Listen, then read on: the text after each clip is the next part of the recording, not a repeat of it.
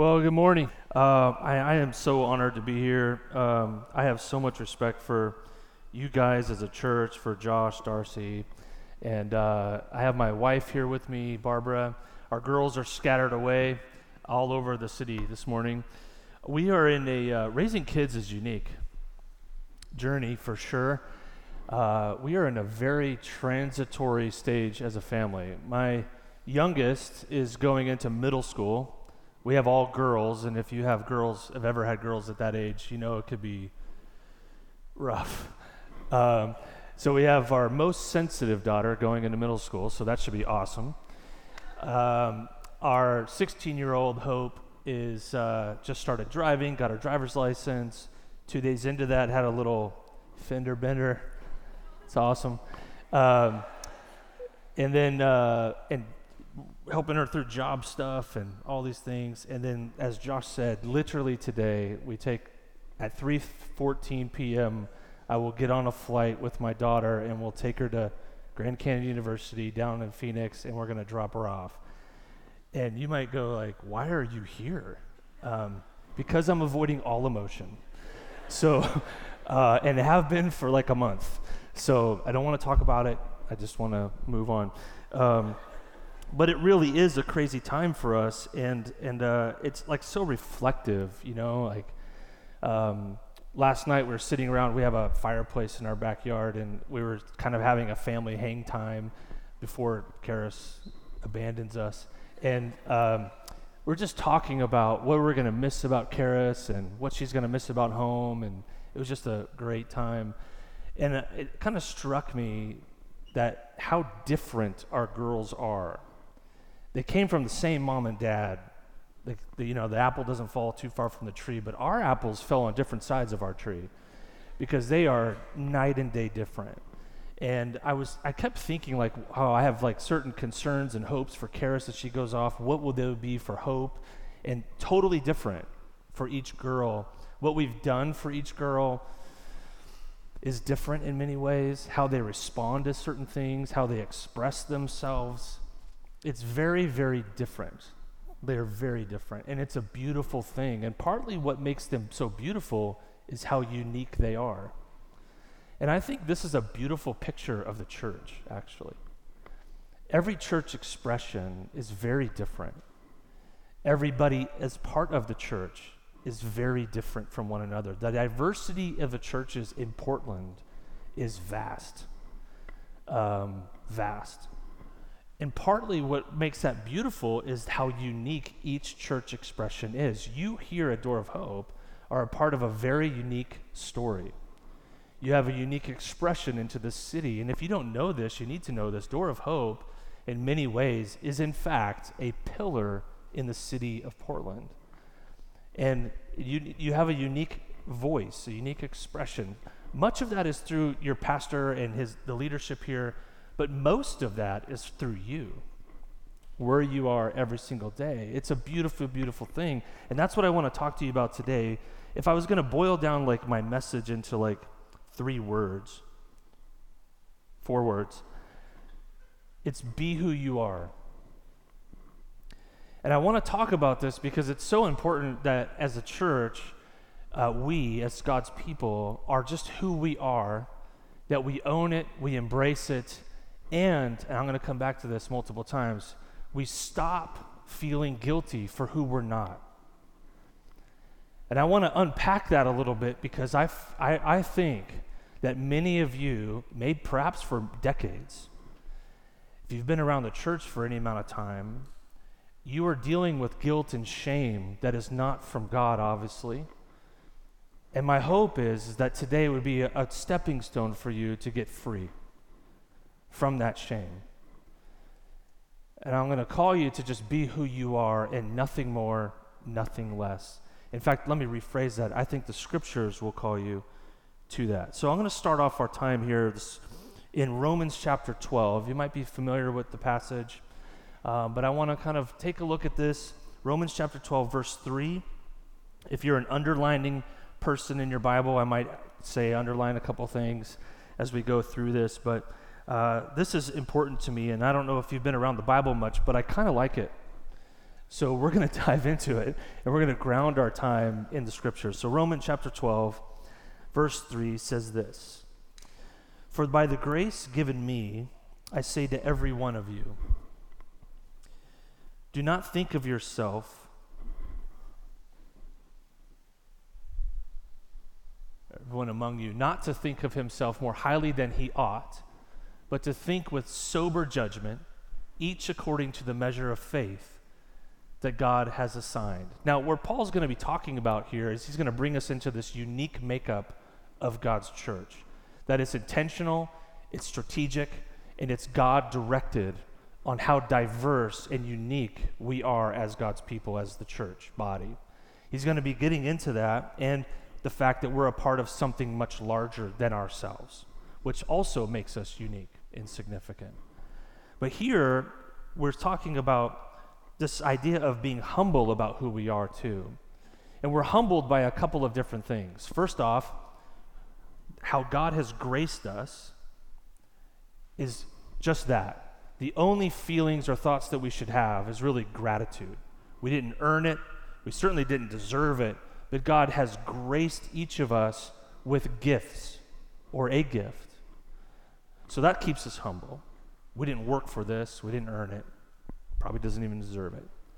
The second thing that Paul's kind of pointing to here is that, and we know this more from Scripture as a whole, but that how God graced us actually isn't about us. It's never been about us. It's actually about God using us for the benefit of someone else. That also keeps us humble. It's not for us to hoard or be boastful about. And so Paul's kind of coming at this and saying, you have to be humble about this. When we get arrogant about who we are, a gifting, this is how it kind of manifests in the church, or maybe in your personal life, maybe even just in your mind. You start to think less of other people because they're not as passionate about something as you are. You compare your strength to their weakness. And then we get arrogant and prideful, and it actually begins to undermine God's design for his church because he hasn't given every gift to every person.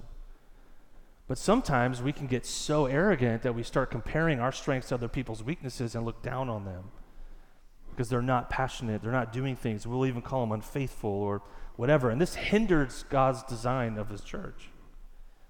But he's going to hone in now on more of our uniqueness. So let's focus on that. Verse 4. "For as in one body we have many members, and the members do not all have the same function." If you're an underliner, underline that, because this is a key to your freedom. They do not all have the same function. "So we, though many, are one body in Christ and individually members of one another." We all belong to one another. This is the aspect of we're unique, but what makes us so special is that we're a part of something much larger. Another way of saying that is God has graced you, but your gifts are only as good as you are connected to the body. So in verse 4, just as each of us has one body with many members, and these members do not have the same function. Again, my hip is just a hip. I don't want my hip as a knee. It doesn't work. I don't need my hip to be anything other than a hip. Plain and simple, just be a hip, man. And if you don't work, I'm going to replace you. Right? And it's only as good as it's connected to my body. My hip does no good on a shelf. Doesn't do any good. It's only as good as it's connected to my body. The same is true of you and I. If I cut my finger off, my thumb, and set it on this table, it's not going to take it too long to die. My thumb is only as good as it is connected to my body. And this is the message Paul is saying. God has graced you. You don't have all the same function, but you're only as good as you're connected to a body. That's the metaphor that he's using. And we belong to each other. So we're going to come back to this in just a minute, but let's go to verse 6, finish up this section. Having gifts that differ, according to the grace given to us. In other words, God has graced you in a way that's very unique, and you are not like anybody else. You probably have similarities to other people, but God has gracious enough to give you something in a measure of it. Might be different measure than someone else, but he's made you unique. Grace given to us, let us use them. If prophecy, in proportion to our faith. If service, in our serving. The one who teaches, in his teaching. The one who exhorts, in his exhortation. The one who contributes, like generosity, giving, in generosity. The one who leads with zeal. The one who does acts of mercy with cheerfulness. In other words, if we take this, Paul's basically just saying, be who you are. If God has graced you in encouragement, just be an encourager. If he's graced you in giving, give. I just need a hip to be a hip. And sometimes we lose sight of this idea of the simplicity of it. This is not rocket science, but we get lost in our shame and our guilt. Basically, he's just saying, again, be who you are. And it's according to the measure, the grace that he's given you. The idea is literally like a measuring cup. He pours a little in and says, here you go. That's yours. Pours a little, here you go. That's yours. That's all you're responsible for. Just to be who you are. And now, connected to the body, God's going to use that. This is the whole idea. You're unique.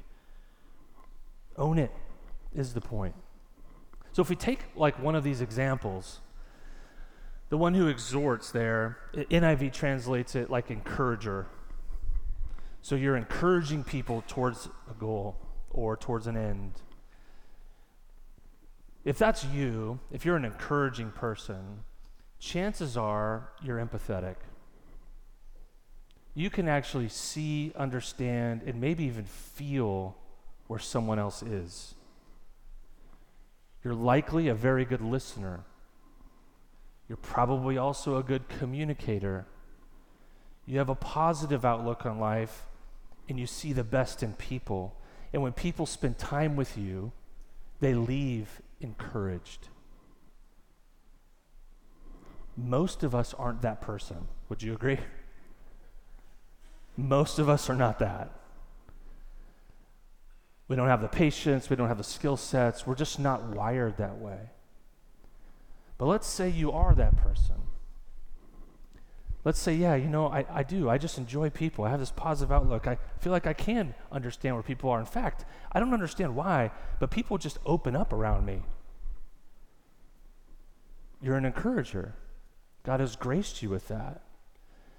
And yet, if you've been around the church for a little while, you probably also feel a little guilty for not being other things. And the shame comes in where you go, yeah, but that person this, that person. And what you're doing is you're comparing your weaknesses with other people's strengths, and the giftings and the measures and grace of other people are actually discouraging you from settling into just who you are. And that's what I hope to have some freedom for you today from, because failing to settle into God's unique design of you will cause you to shrink back. You're shrinking back from God. You're shrinking back from His Word. You're likely shrinking back from His people. And you're certainly going to shrink back from His mission. None of that feels good. And likely, it's because of wrong thinking and a misunderstanding of how God has wired you. Now, in my companies, I expect results. And if we don't have results, we're going to find out why, and we're going to make changes. That's just how it is. And I'm not talking about just profit margin or KPIs or whatever on a job description. As a Christian, I say I'm in the business of building up people, and I'm going to use companies to do it.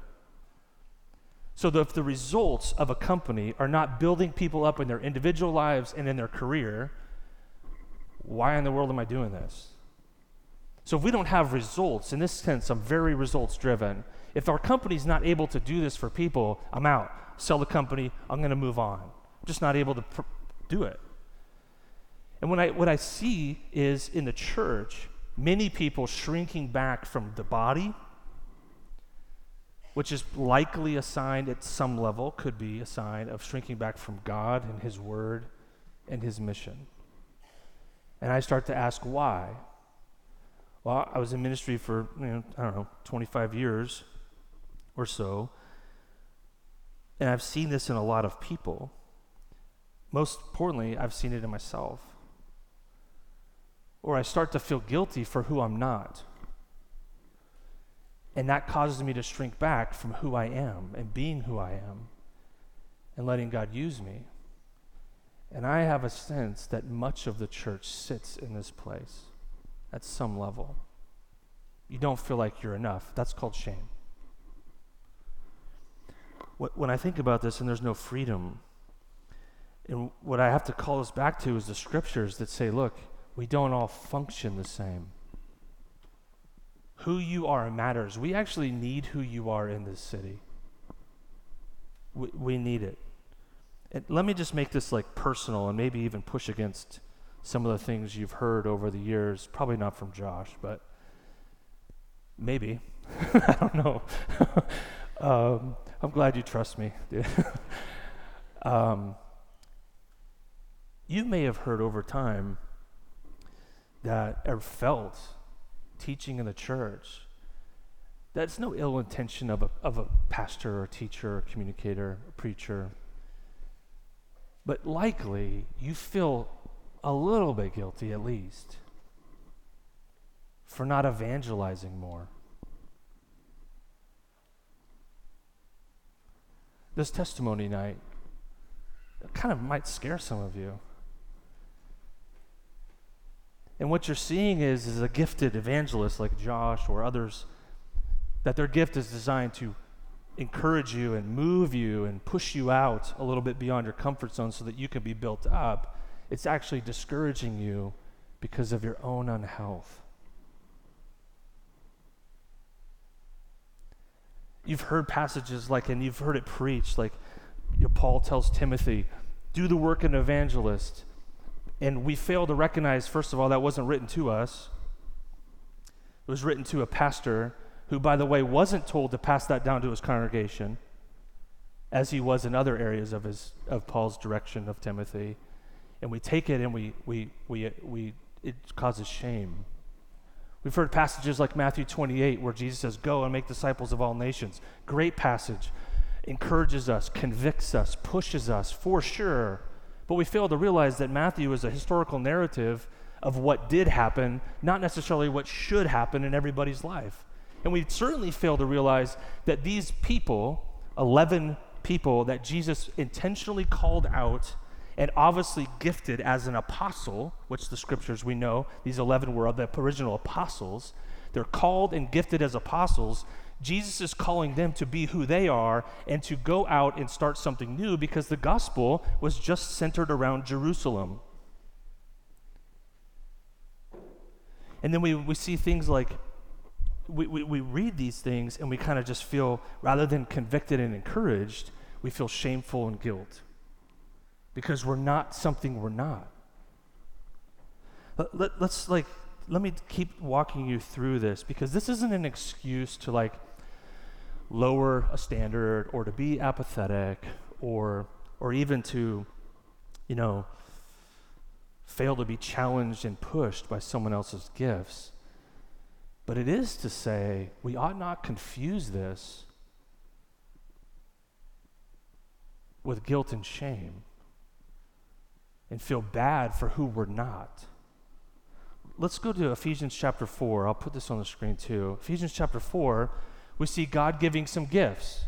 And he gave, speaking of Jesus, gave the apostles, the prophets, the evangelists, the shepherds, and teachers to equip the saints for the work of ministry, for the building up of the body of Christ. Let's just look at this. These are leadership giftings, likely that you see more up front. They have louder voices, stronger opinions. That's what you see on the screen. Could you imagine if everybody was a prophet? Have you read the Bible? We're already odd enough. These people are weird. I know a couple of prophets, and it's like, yeah, man, I love you, but you're odd. Nobody told John the Baptist to go out in the wilderness and eat locusts and honey. That was his choice. That is weird. Could you imagine if everybody was apostles?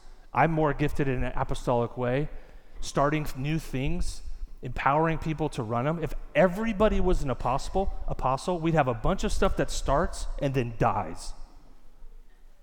It's just not the gifting. But nobody seems to feel guilty for not being a prophet or an apostle. But then when it comes to evangelist, we all of a sudden feel guilty. Isn't that fascinating?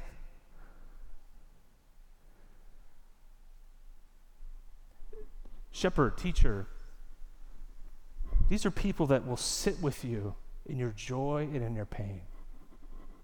They have a patience and a disposition about them. They are focused on here and now. I want to be with you where you are here. All these are gifts, but if everybody was a shepherd, you wouldn't have any vision and nothing would be built. These all mesh together. This is how God has designed his church. And here's the thing, these are leadership gifts, which means by far the majority of the church are not these things.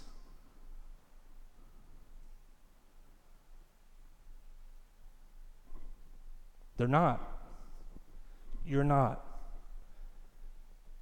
If everybody was these things, we would have a totally different makeup.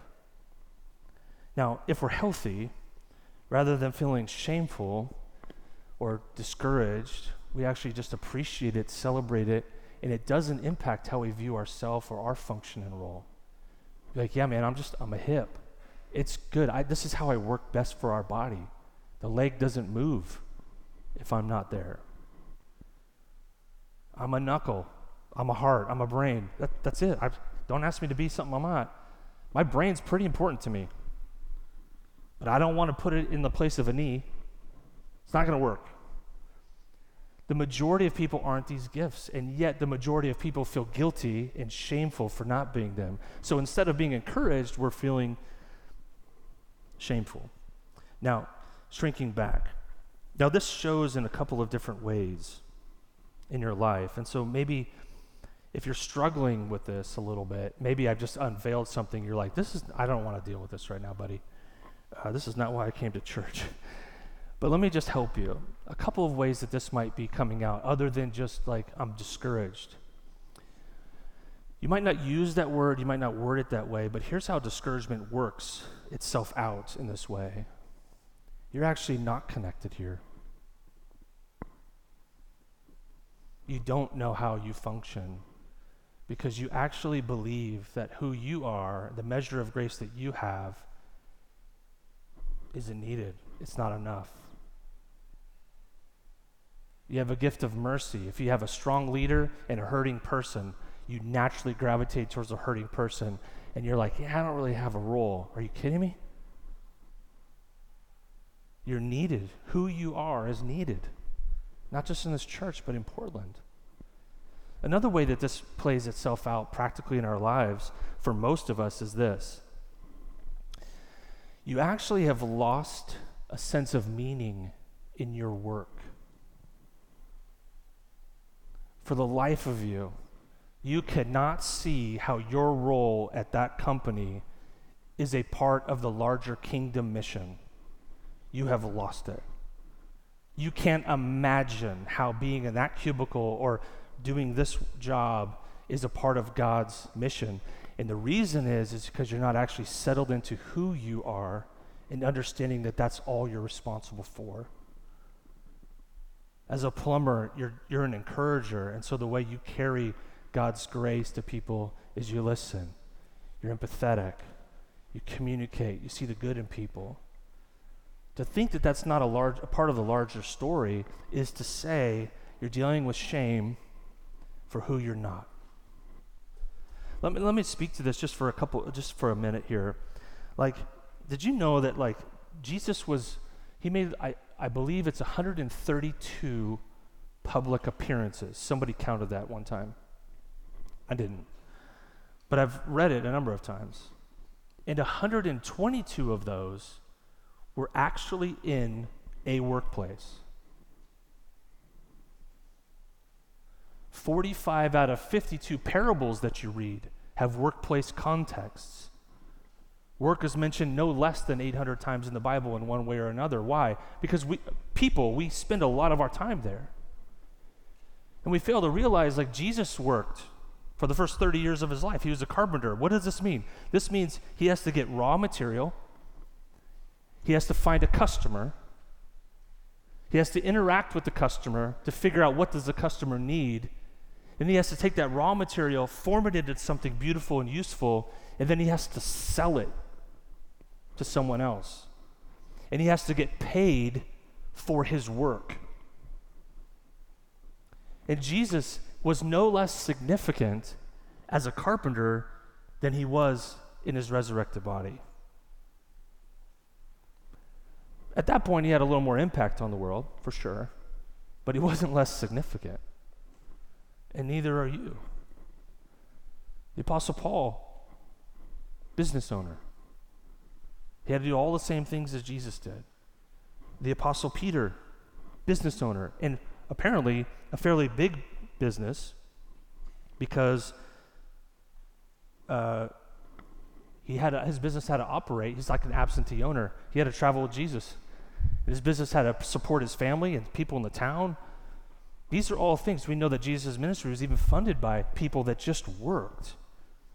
We look at things like the Apostle Paul, and we rightly esteem the apostolic kind of nature of Paul, going out and planting all these churches. But let's just simplify this as best we can. Here's what happened. He went into a place, he started to gather people, he appointed a leader to pastor it. That leader eventually appointed elders. You see this in Timothy and Titus. And who did they lead? They led people who stayed.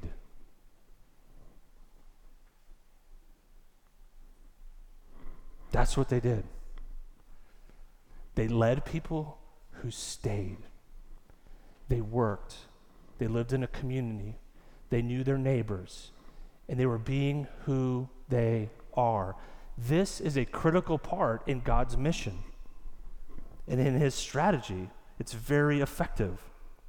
And yet, we constantly feel guilty for not being who we're not. Someone other than we are.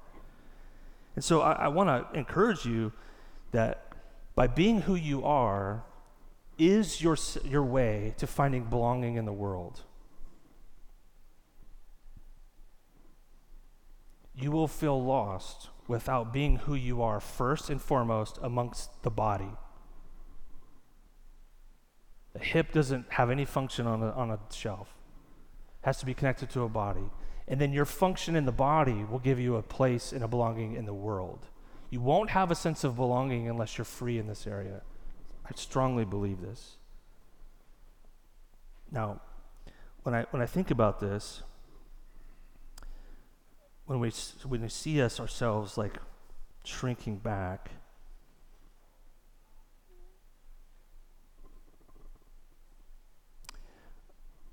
my hope for you would be very, very simple. That you have freedom to only be who you are, and that God would release the shame out of your life for not being something other than just how he designed you.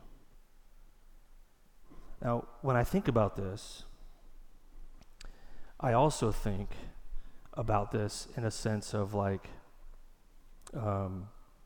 my My notes are getting all messed up here. Actually, I'm going backwards. This is a new device. I don't even know. Forget it. Who needs notes, right, Josh? Whatever. That's my hope. And here's where I want to lead you this morning.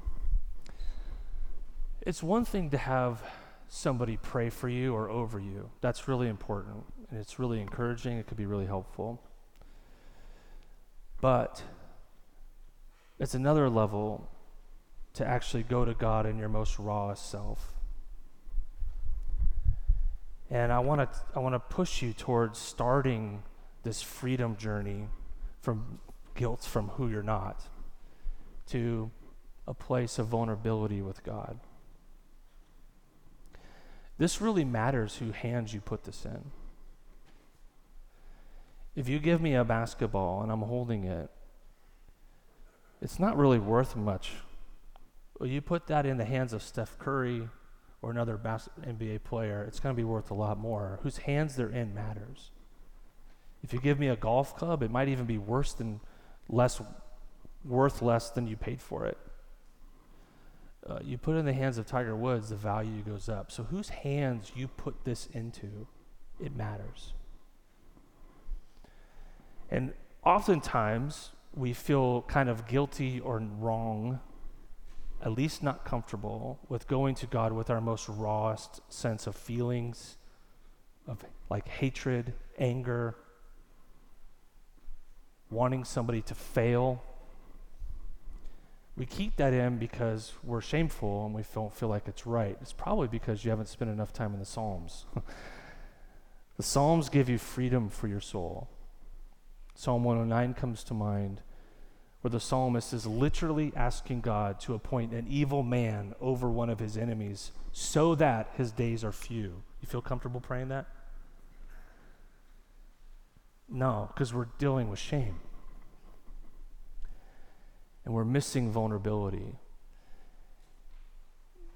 There's something that happens with that. Now, I need to close this because I keep looking at it too for guidance, but I'm going to look to somebody else for that. Not too long ago, I was a part of a situation that I had to pull myself out of. And I did that as a way of trusting God in the situation, not having a voice in it, just stepping out of that particular situation. And the way that whole process went, that whole thing went, not only caused me and my family a lot of pain, a lot of other people pain as well. And I remember one night, I was praying. It was 2:38 a.m. I might remember it. And I told the Lord, I said, Lord, I have trusted you to fight for me and my family and other people here. If I'm really raw, I've actually expected you to fight for me.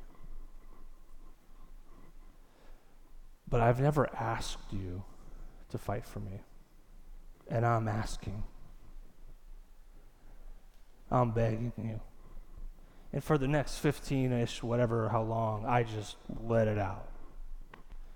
Not necessarily Psalm 109, to be honest, but I just let it out, vulnerability.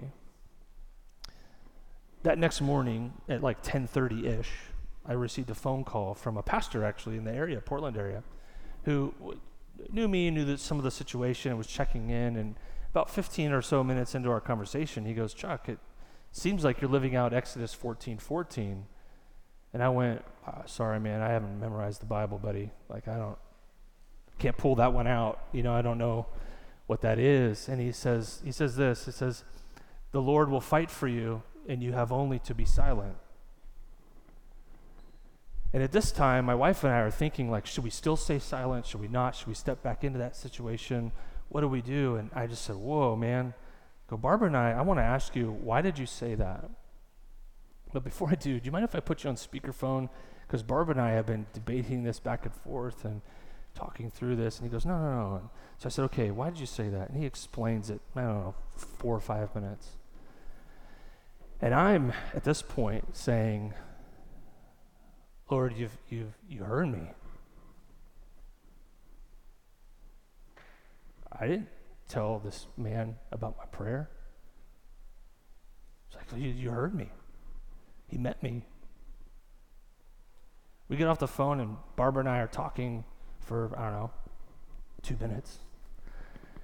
And it's like, wow, it's confirmation for many things we're talking about. And she picks up her phone, and during our conversation, she got 2 text messages. And one of them was from a cousin in Sioux Falls, South Dakota, that says, I'm thinking and praying for you guys this morning and have a verse for you. And it's Exodus 14:14. Now, here's my encouragement. I just felt like the Lord met me and my wife in my vulnerability with him. And he doesn't do that very often in that way. And I'm not sharing the story for you to expect that God would meet you in that way, but I am sharing that story with you to say, when you're struggling with something, and you can articulate it in the most rawest form and vulnerability with God, he will in fact meet you. You are the joy that was set before him that caused him to endure the cross. You are that joy. And how he's made you unique from everybody else is what he loves. He is not asking you to be something other than what you are. He has died for you so that you can be free. And I can't teach you 1% of what Josh can teach you about the cross. But I can tell you that he went there so that you would be free. And in some of the most practical ways today. And I'm here to say that one of those is to free you from shame and to call you to be who you are. Nothing more and nothing less. Let me pray for you.